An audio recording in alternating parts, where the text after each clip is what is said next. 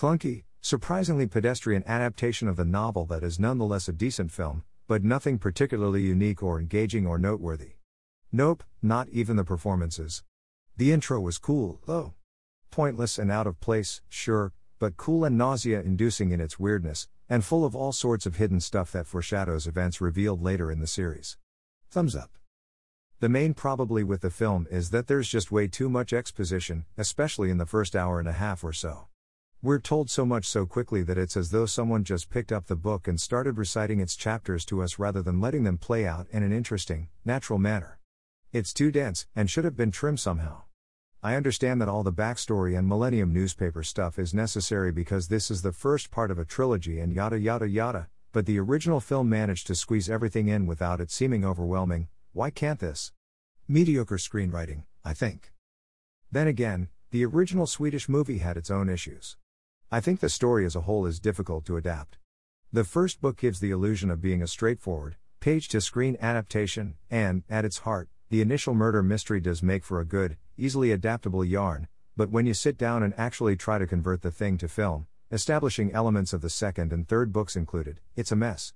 Maybe if they just focused on making this one and pretended the other, lesser two didn't exist, it could have worked better. I guess after having both read all the books and watched the original movie, it's hard to go into this with no expectations. I knew everything that was going to happen and when, so nothing came as a surprise.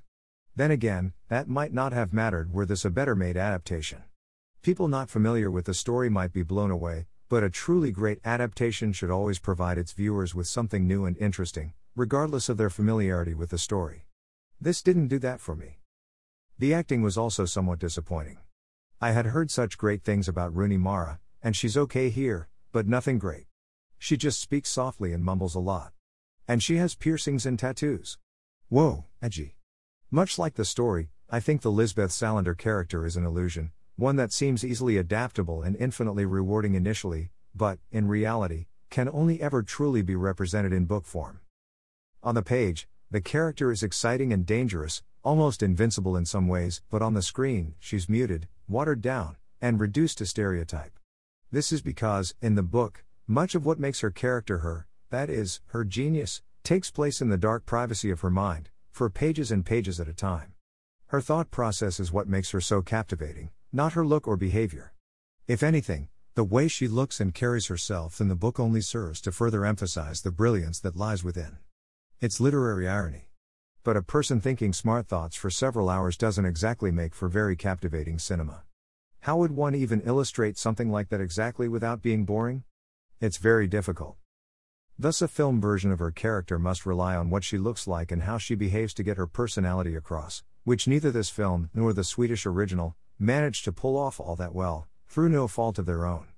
I think, given the complexity of the plot, the character is just impossible to successfully pull off on film. Salander is an illusion, like I said before. She sounds incredible on paper, to actors and filmmakers alike, but on screen, it just doesn't work. It can't. But prove me wrong, Hollywood, or whoever. Prove me wrong. Anyway, back to the mumbling. God, everyone in this film is difficult to understand except Daniel Craig. You're in a movie, speak up, for Christ's sake. And why have your characters speak English if you're just going to make them all sport nearly incomprehensible Swedish accents? Either have them all speak normal, unaccented American English, or have them speak in their native Swedish tongues. Don't mix the two. Why would Swedish people speak to one another in English with accents anyway and not their native tongues? It just doesn't make sense. I also didn't buy the relationship between Craig and Mara. Why does spoilers Mara agree to help him so quickly after he comes to her apartment unannounced? In the book, she hacks into his computer during the investigation and helps him out with it before they even meet, showing she's interested in the case, but here, he comes out of nowhere and she just agrees. Seems kind of odd, especially given how we've spent the last hour and a half establishing her as the cautious, reserved type. And the whole romance thing between them was forced and didn't make any sense. And the rapist guardian guy was so miscast. He seemed way too nice and jolly to be a sadomasochistic rapist. You can see it in his eyes, he wouldn't hurt a fly. Just my opinion. And spoilers. Overall, hey. It certainly has its moments. It looks nice visually, but, save the intro, it didn't really sport any of Fincher's usual visual flair. I did enjoy how spoilers there are subtle clues as to who the killer is, including a neat trick they briefly use at the beginning and at the end of the film where the sounds of ordinary objects and doors in the killer's home elicit screams of agony, as though the souls of his victims are still present and in a state of perpetual torment. And spoilers very cool. But the ending, damn it. Just like the Swedish film, they changed the ending to something stupid and take away all its impact. Why?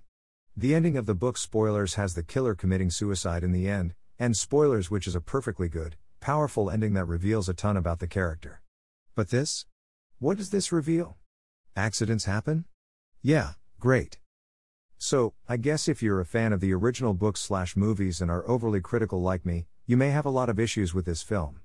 But if you're not familiar with the books and are looking for a good mystery murder type thing, you might like it.